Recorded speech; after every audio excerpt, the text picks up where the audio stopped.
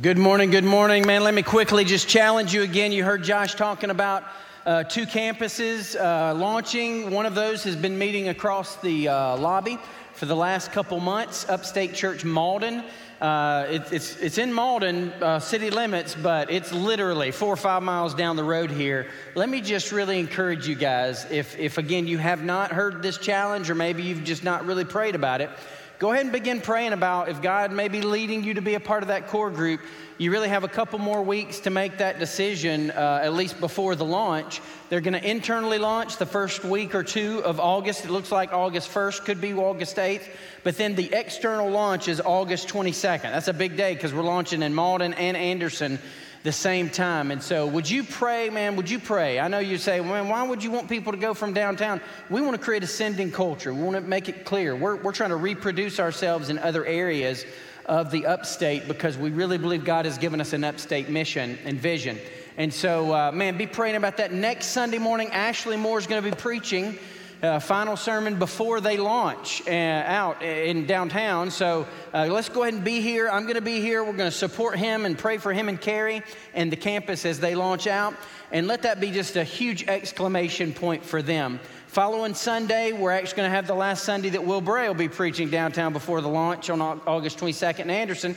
And so let's support. The next 2 weeks, let's pack this place out with guests and also be praying about what God would have you to do in relationship to Malden and Anderson. Go ahead and take your Bibles and turn with me to the book of Philippians. Turn on your Bibles to Philippians chapter 3. We've been in Philippians for the last couple months. In fact, if you're watching at home, you can always go back and watch the last few weeks, kind of catch up, because when you walk through a book like we've been doing, they're also interconnected. And so every week we're walking verse by verse through this book of Philippians. And so last Sunday, if you weren't here, it was really a message geared toward this idea of being selfless and serving one another. This is what God has called us to. He's not called us to a self-centered gospel. He's called us to a Christ-centered gospel that calls us to be selfless.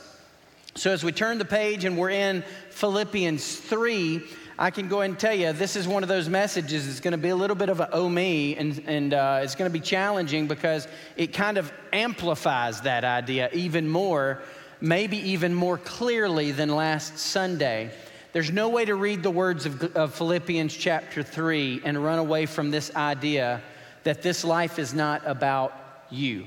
This life is not about me. That if we're a follower of Jesus, that the call of Christ is for us to to surrender our lives and to follow Him and to follow His plan for us. Not to chase after materialism, not to chase after popularity or fame, not to chase after prestige, but to recognize that our priority in life is to follow Him, and He will add all of those things to us according to His will for us. And so Philippians chapter 3, it's going to kind of amplify this idea of gain and defining what is gain in this life and what is loss and what should be our priority related to that. I'm going to use the term spiritual math because Paul presents some spiritual math that doesn't make sense in our human reasoning. It's just going to be another one of those paradoxical ideas that we don't get if we're like thinking about it from a human perspective. We really have to go back to chapter 2 of Philippians and remember,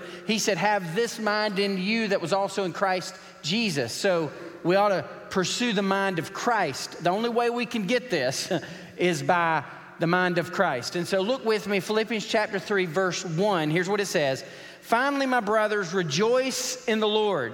To write the same things to you is no trouble to me and is safe for you. Verse 2, look out for the dogs. Look out for the evildoers. Look out for those who mutilate the flesh. We'll define those things in just a moment. For we are the circumcision who worship by the Spirit of God and glory in Christ Jesus and put no confidence in the flesh. Would you say those last 6 words with me? Put no confidence in the flesh. One more time. Put no confidence in the flesh. This is a massive point for us to get. And so again, if we're at home, maybe we're at the beach watching, listen, this is so important. We're not to put confidence in ourselves. Spiritually speaking, even physically, from a provision perspective, especially from a righteousness perspective, put no confidence in the flesh, though I myself have reason for confidence in the flesh also. If anyone else thinks he has reason for confidence in the flesh, I have more, Paul says. It's almost like he said, my dad's bigger than your dad. It's like Paul's tripping here, right? He says, I have more reason for confidence in the flesh. If anyone thinks that he has confidence, I have more. Circumcised on the 8th day, kind of give basically his resume.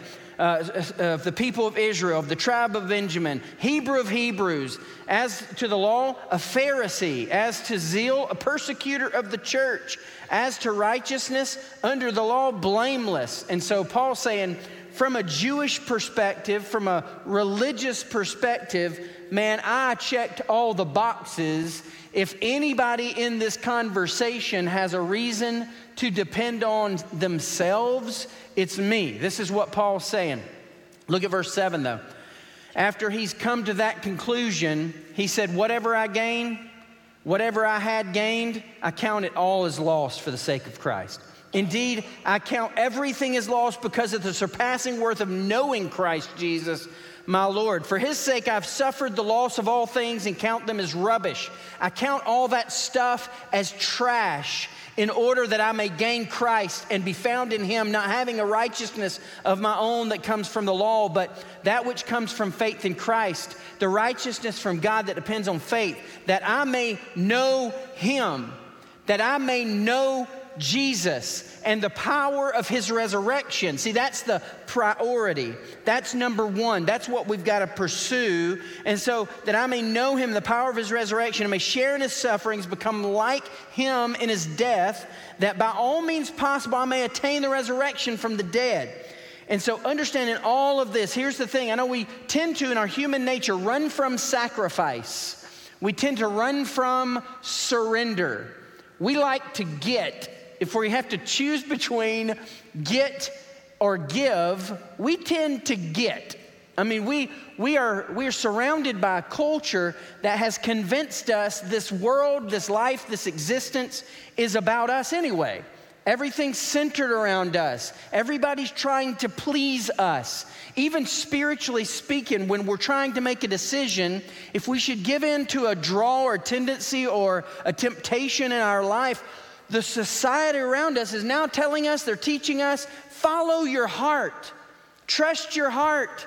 Follow your heart. So this is what the world teaches us. Why? Because they're wanting us to just satisfy ourselves with our own desires, with our longings. This is, hey, please yourself.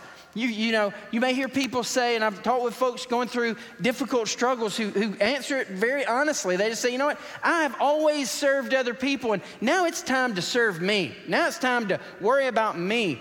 And that may sound attractive to you when someone says that. Listen, that is an extra biblical concept. That is nowhere found in the Word of God. I mean, we just walked through an entire chapter, Philippians 2, where it said, think about other people, not yourself. Where we talked about, hey, have the mind of Christ, who, though he was God, he actually came down and emptied himself. He emptied himself into the form of a man. He became a servant.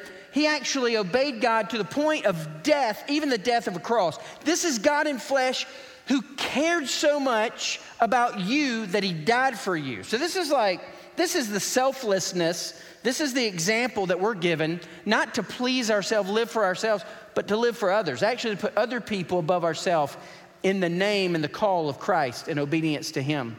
So with all that in mind, I want us to first look at this strong warning in verse 2. There's this big warning to look out. I mean, when somebody says look out, we know it's time to really check what's being said. Paul says look out for 3 different groups of people. In some sense, though, this is almost synonymous terms for the same group, these Judaizers. These were religious people who were trying to impose Jewish customs on Gentile Christians. And so he says, look out for dogs, look out for the dogs, look out for the evildoers, and look out for the mutilators of the flesh. Those three terms sound a little odd, so let's first talk about the dogs. What's he mean when he says, look out for the dogs? It's really difficult for us to grasp this because we're in a day where, dogs are like really cute, cuddly pets for the most part. So we have domesticated pets. So dogs are cute. And so he's not saying look out for the pugs, all right? We have a pug. He's not saying look out for the chihuahuas, even though you should. Amen? Seriously. Watch those things. But anyway, he's not saying look out for the pets. See, in this day, dogs were wild. They ran in like wild packs, and they were scavengers.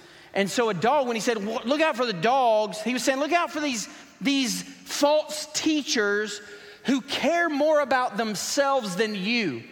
Look out for these men who are teaching self-righteousness. Look out for these men and women who are teaching you this manipulated gospel of me because it's selfishness. Remember chapter 2, it's all about selflessness. So look out for these dogs who are really selfish. They're spiritual scavengers. They're really motivated by selfish pride. Don't follow them. And I wish I could say to you that's a problem that was present 2,000 years ago, but it's no longer a problem. That would be an error in my judgment. We are surrounded by people who stand on a stage and speak holding a Bible in their hand, or sometimes not, who may, in the name of Christ, in the name of Christianity, spew out all kind of heresy that is contrary to what God's calling you to. Anything that is a me-centered gospel is against the Word of God. And so here's the thing, the gospel's not about me pleasing me. And so Paul's warning them, look out for the dogs. Look out for these scavengers, spiritual scavengers who are just in it for themselves. But then look out for the evildoers. He recognizes that even those who do religious work can be evil. They're evildoers. He recognizes this is not just talking about adulterers, although perhaps he's saying look out for those who are extremely sinful. But he's saying look out for these in religious sinners, these people who are so filled with self-righteousness. He recognizes self-righteousness is a sin. In fact, perhaps a great sin because it's pure evil. You think about it, the religious elitists were robbing God of his glory.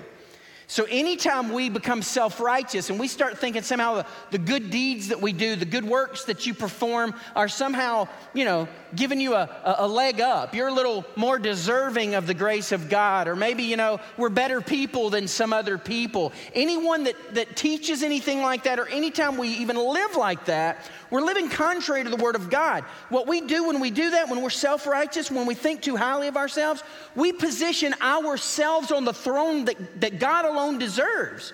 So we're sitting there somehow where, as a religious elitist, as a self-righteous man, looking down his nose at other people who are guilty of sin, we rob God of his glory. We stand in a spotlight that he alone deserves in our lives. And so God forbid that we become an evildoer. See, that's almost opposite of what we would think of evildoer. But this self-righteousness really is a self-idolatry, to where we become an evildoer worshiping ourselves. But then the third is a synonym basically for the same group of people, mutilators of the flesh. It's talking specifically about circumcision here, but it points back to Judaism and how these Jewish people who were following Jesus, or they're trying to marry the two, they were basically trying to impose Jewish law and Jewish customs on Gentile Christians. And just so we don't think this was some extreme small minority, Paul actually corrects Peter in Galatians chapter 2, verse 14. So write down that passage, Galatians 2:14. Paul actually kind of scolds Peter, and he says, look, don't try to add Jewish rules or customs to Gentile Christians. And so he's saying, don't be a legalist. Don't be a legalist. Don't just run away from self-righteousness that would be trusting yourself, but also don't impose rules on people that Christ didn't impose. See, Jesus came not to destroy the law, certainly, but to fulfill it. And in fulfilling it, listen, Jesus did the work. at the cross. So we embrace the work of the cross, and by grace, he empowers us. We'll get to that in a second. He empowers us for Christian living, pointing back to chapter 2. He empowers us to work out our salvation with fear and trembling, that work of sanctification that he's doing in our hearts and our lives. So the first, Paul said, look out for false teachers who preach a me-centered gospel. And I know, look, that's not popular. I'm not gonna like attract a whole lot of people who don't want to follow Jesus to come into and hear a message when I say, look, the gospel's not about you. The gospel actually calls you to set yourself down. The gospel actually calls you to turn away from you and turn to Jesus. I know that's not a super attractive thing. It is the gospel. It is. And so if people want to say, well, anybody that has all this modern music, is a seeker sensitive, seeker, friendly, man, do we want seekers to come and hear the gospel? Absolutely. But you know what? We're never going to change the gospel. We're not going to manipulate the gospel and make it what it's not. Here's the fact. The gospel is about us setting our lives to the side. It's about denying ourselves, taking up our cross and following Jesus. And so we see this is very clear. It says, watch out for false teachers who preach a me-centered gospel. That's verse 2. But then verse 3, he warns us to look out not only for external false teachers, but internal pride. He says, look, don't get overconfident in yourself. And so this shows us our problem's not always other people, right? Our problem oftentimes is us. We can become so confident in our spiritual condition, come so confident in our spiritual maturity that we think we're not vulnerable to weaknesses that maybe the word is talking about. And so we understand we got to check ourselves continually. Verses 4 through 6 is Paul's example of basically saying, hey, here's my spiritual resume. Here's my example. And I'm telling you, even though I've done all these things, I'm qualified. If anybody's got qualifications to be proud of their spiritual or religious resume, it's Paul. And Paul's saying, look, man, it's all trash. I'm telling you, everything that I've achieved is rubbish. Everything I've achieved is trash compared to knowing Jesus. And so he's not bragging on himself. He's not arrogant. He's trying to say, look, even all this stuff, no matter what you've achieved, no matter what you possess, you need to chase Jesus instead because he's far greater. So in this passage, we understand that Paul is trying to help us understand that we need to prioritize and recognize the value of knowing Jesus and the power of his resurrection as primary, not secondary. So we don't look at religious experience, going to church as primary. Let me just say, you should go to church, all right? You're not going to hear a preacher say otherwise. You should go to church. I believe that. You should be faithful to attend worship. And so I'm grateful to God for your faithfulness. But if you think attending church is going to get you to heaven, you are wrong. If you think going to small groups is going to somehow save your soul, you're wrong. And so it's not just about prioritizing church attendance. Well, I want to raise my kids in a good moral environment. That's fantastic. That's awesome. That shouldn't be your number one priority. Your number one priority should be to know Jesus and the power of his resurrection. All of those other things will follow if we really pursue that. And so finally in chapter 3, verses 7 and 8, Paul draws a contrast, and we'll spend the rest of our time talking about this contrast between gain and loss. It's that paradoxical thing again, all right? It is constant paradoxes here, it seems like in Philippians, but it's this idea, this spiritual math that doesn't add up in human reasoning, and that is that gain is loss and loss is gain. That doesn't make any sense, man. Wayne, that doesn't add up. Gain is loss and loss is gain. And the things of God don't make sense to us. But here's where we can start understanding at Christmas time. I know if you're a parent, you totally get this, but even if you're a child, hopefully your parents have taught you this kind of thing, and that is that it's more blessed. Acts chapter 20 tells us this. It's more blessed to give than to receive, right? It's better to give than to get. Now, I know, again, from a human reasoning perspective, that is not true. I mean, if somebody's handed out $1 million, I want to be first in line, right? I mean, because our flesh says it's more blessed to get than to give, amen? That's kind of how we feel, even if we don't want to admit that. We want to be first in line whenever somebody's handing anything out. That's generally the way that we at least in our flesh, feel. It's only by the power of God and His Holy Spirit that we can overcome that.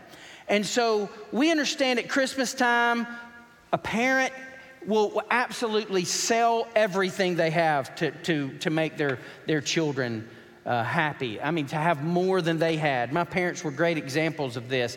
I mean, they were sacrificial so that we could have a better life than they had growing up. And so I get this as a dad. I want my children to have. And there's something inside of us that really is more fulfilling and satisfying when we give. We get that. So it's not such a foreign concept that we can't understand that sacrifice in some way can actually be more beneficial to us than getting something. So giving can be more fulfilling, but it's only with the mind of Christ and a surrendered heart to Jesus that this becomes a lifestyle, that we actually understand the priority is knowing and following Jesus, living in the power of His resurrection, and all of that trickling down to our decision making, so that the money we spend, everything we do is priority. It doesn't mean you don't have this and that. We talked about that last week, but it does mean your priorities are different. It does mean that Jesus comes first, and then everything else comes into play. And so with that, we understand. Look at verse 7, and let's read 7 and 8 again. Whatever gain I had, I counted as loss for the sake of Christ. Indeed, I count everything as loss because of the surpassing worth of knowing Christ Jesus my Lord. For His sake, I've suffered the loss of all things and count them as rubbish. I count them as trash in order that I may gain Christ. So what Paul's saying is everything you think will fill you up is empty. Everything in life that the culture's throwing at you and saying, this is what you need, is going to be empty. It's a lie. It's a big ruse, and we're going to be disappointed in the end. The things that appear to be least attractive to you now are most beneficial, as crazy as that may seem. So this is that paradoxical challenge. Resist gain and embrace loss. Resist gain and embrace loss. Now again, from our human perspective, we immediately, in a reasonable perspective, say, that is absolutely absurd. Wayne, there's no way I'm going to resist gain and embrace loss. But remember, chapter 2, verse 4, Paul says, don't seek your own interest, but also the interest of others. Chapter 2, verse 21, everyone is seeking their own interest. The tendency of mankind is to pursue, to chase after ourselves and our own pleasures. But the spiritual math is undeniable. Loss is gain. Gain is loss.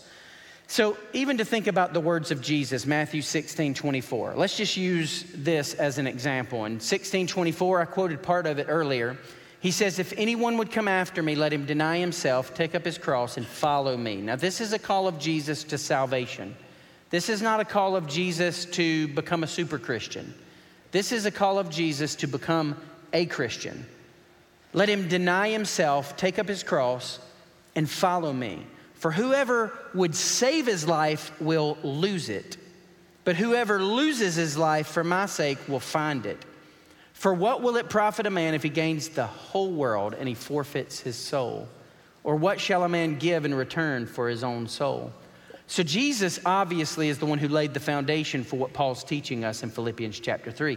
Jesus taught us that we have to be losers for him, that we literally have to be worth losing everything, that we count it all loss in comparison to knowing Jesus and the power of his resurrection.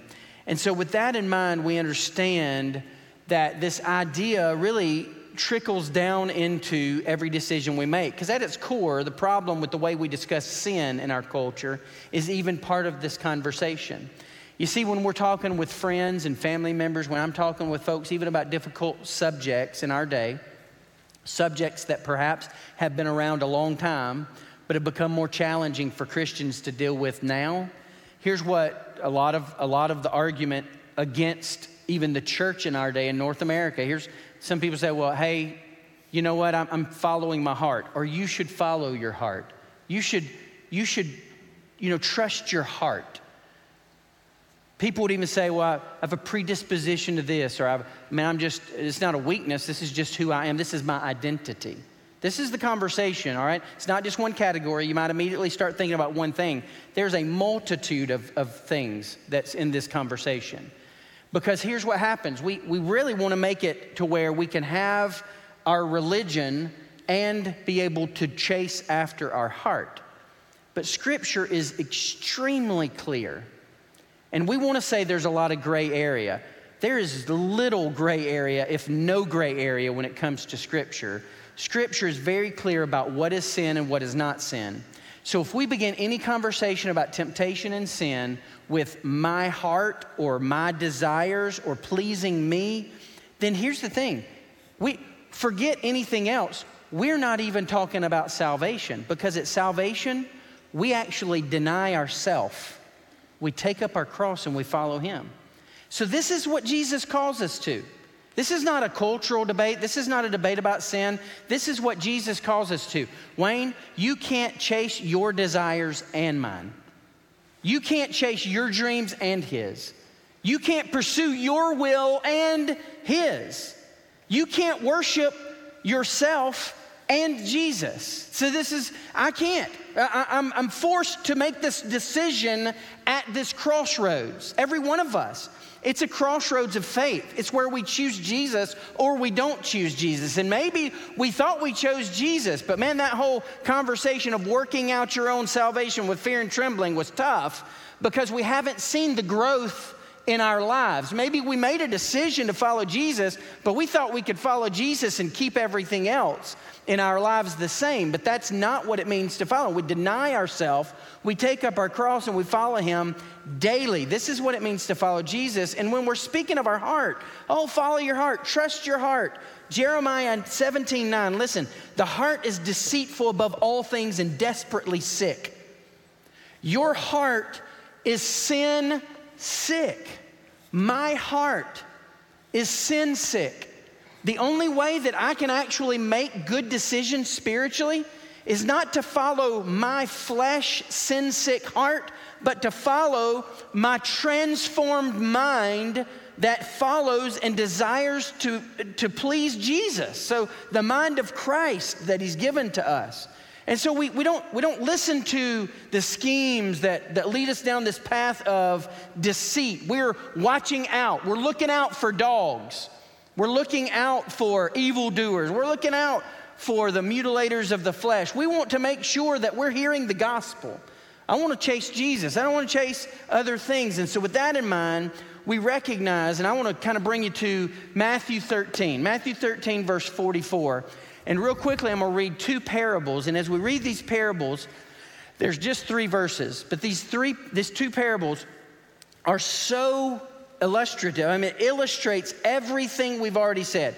Jesus actually laid the foundation. If you think about Matthew 6:33, what's he say? Seek first the kingdom of God and his righteousness, and all these things will be added unto you. So Jesus is obviously teaching us that we pursue him first. We don't pursue all these other things. But somehow, again, our flesh is drawn to chase after ourselves. Our flesh is drawn to pursue material goods, to please ourselves, to trust our heart. But he's telling us, seek first the kingdom of God. Put Jesus first. Prioritize Jesus. And then ultimately, all these things will be added unto you. But listen to these two parables. Matthew 13:44. Jesus says, the kingdom of heaven is like a treasure hidden in a field, which a man found and covered up. Then in his joy, he goes and he sells all that he has and he buys the field. Now that's a pretty good story. That's a cool story. Found a treasure. He went and he covered it up, and he went and he bought the field. You may say, well, that was a little tricky. That was manipulative. But here's the whole point. He was willing to sell everything to buy the field, all right? Next parable, 45.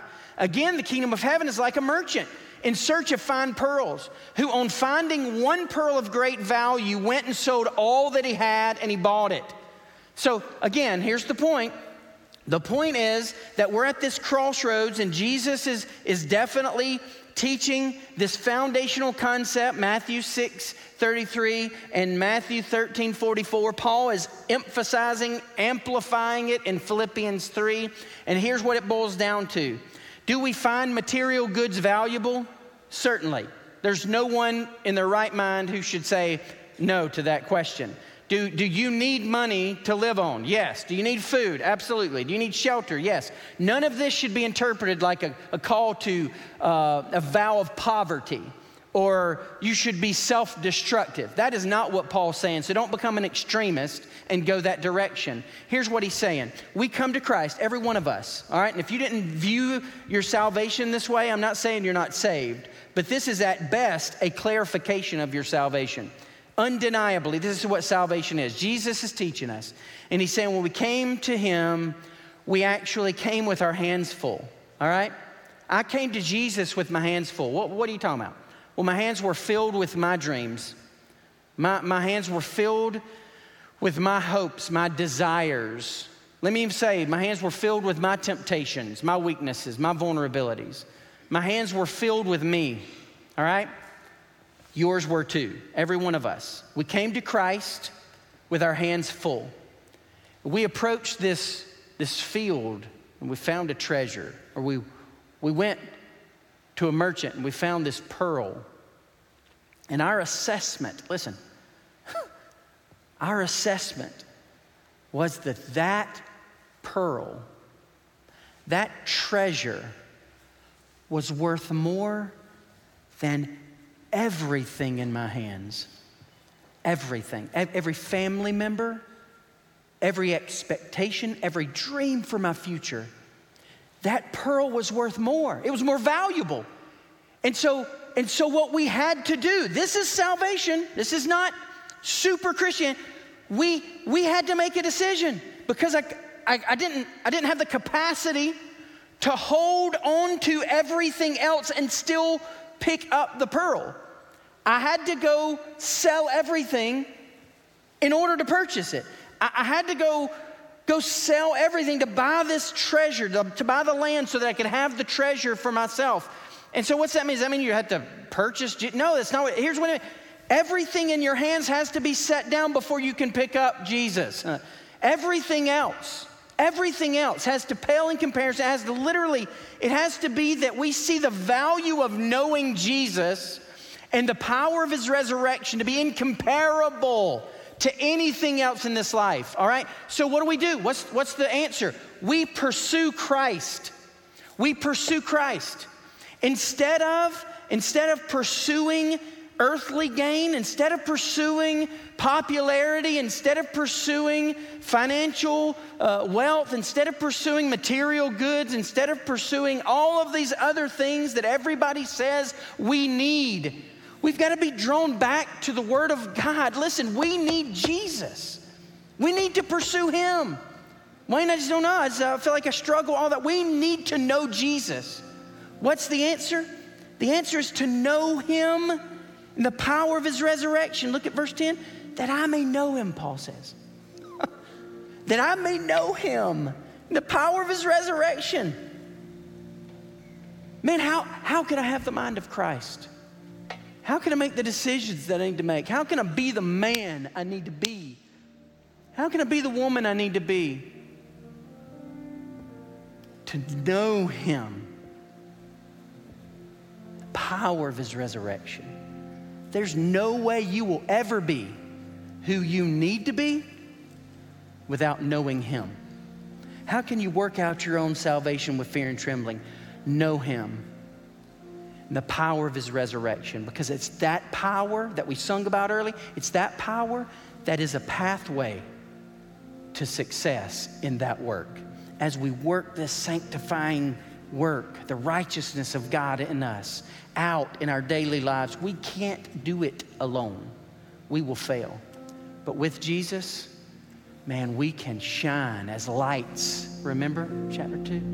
We can shine as lights in the midst of a dark and dying world. They need Jesus. Man, if you're here today and you don't know the Lord, maybe you came, you're religious, you believe in God, but you're just like, man, I don't know that I've got that. I don't know that I've pursued Jesus. I don't know that I set everything else down when I attempted to grasp the grace of God. You need to do that today. You need to do it today. Lord, we love you. I thank you for every man and woman, boy and girl in this room. I pray that you would speak to us. God, that your word would speak mightily. God, speak loud. I pray that the voice of your Holy Spirit would be so loud in our hearts that we could not deny it. God, I pray for that which I can't possibly produce, and that is the conviction of your Spirit. God, I pray everybody in here would do business with your Spirit. God, that you would show us areas of our lives we haven't surrendered, that you would show us places we've hidden things, ways that we've prioritized other things, earthly gain over you. Lord, I pray we'd all be able to agree today. We're willing to lose it all for you. You're worth it. God, your value is so much higher than anything this world has to offer. God, speak. I pray we'd listen. We'd be changed by your power. In Jesus' name. Would you stand?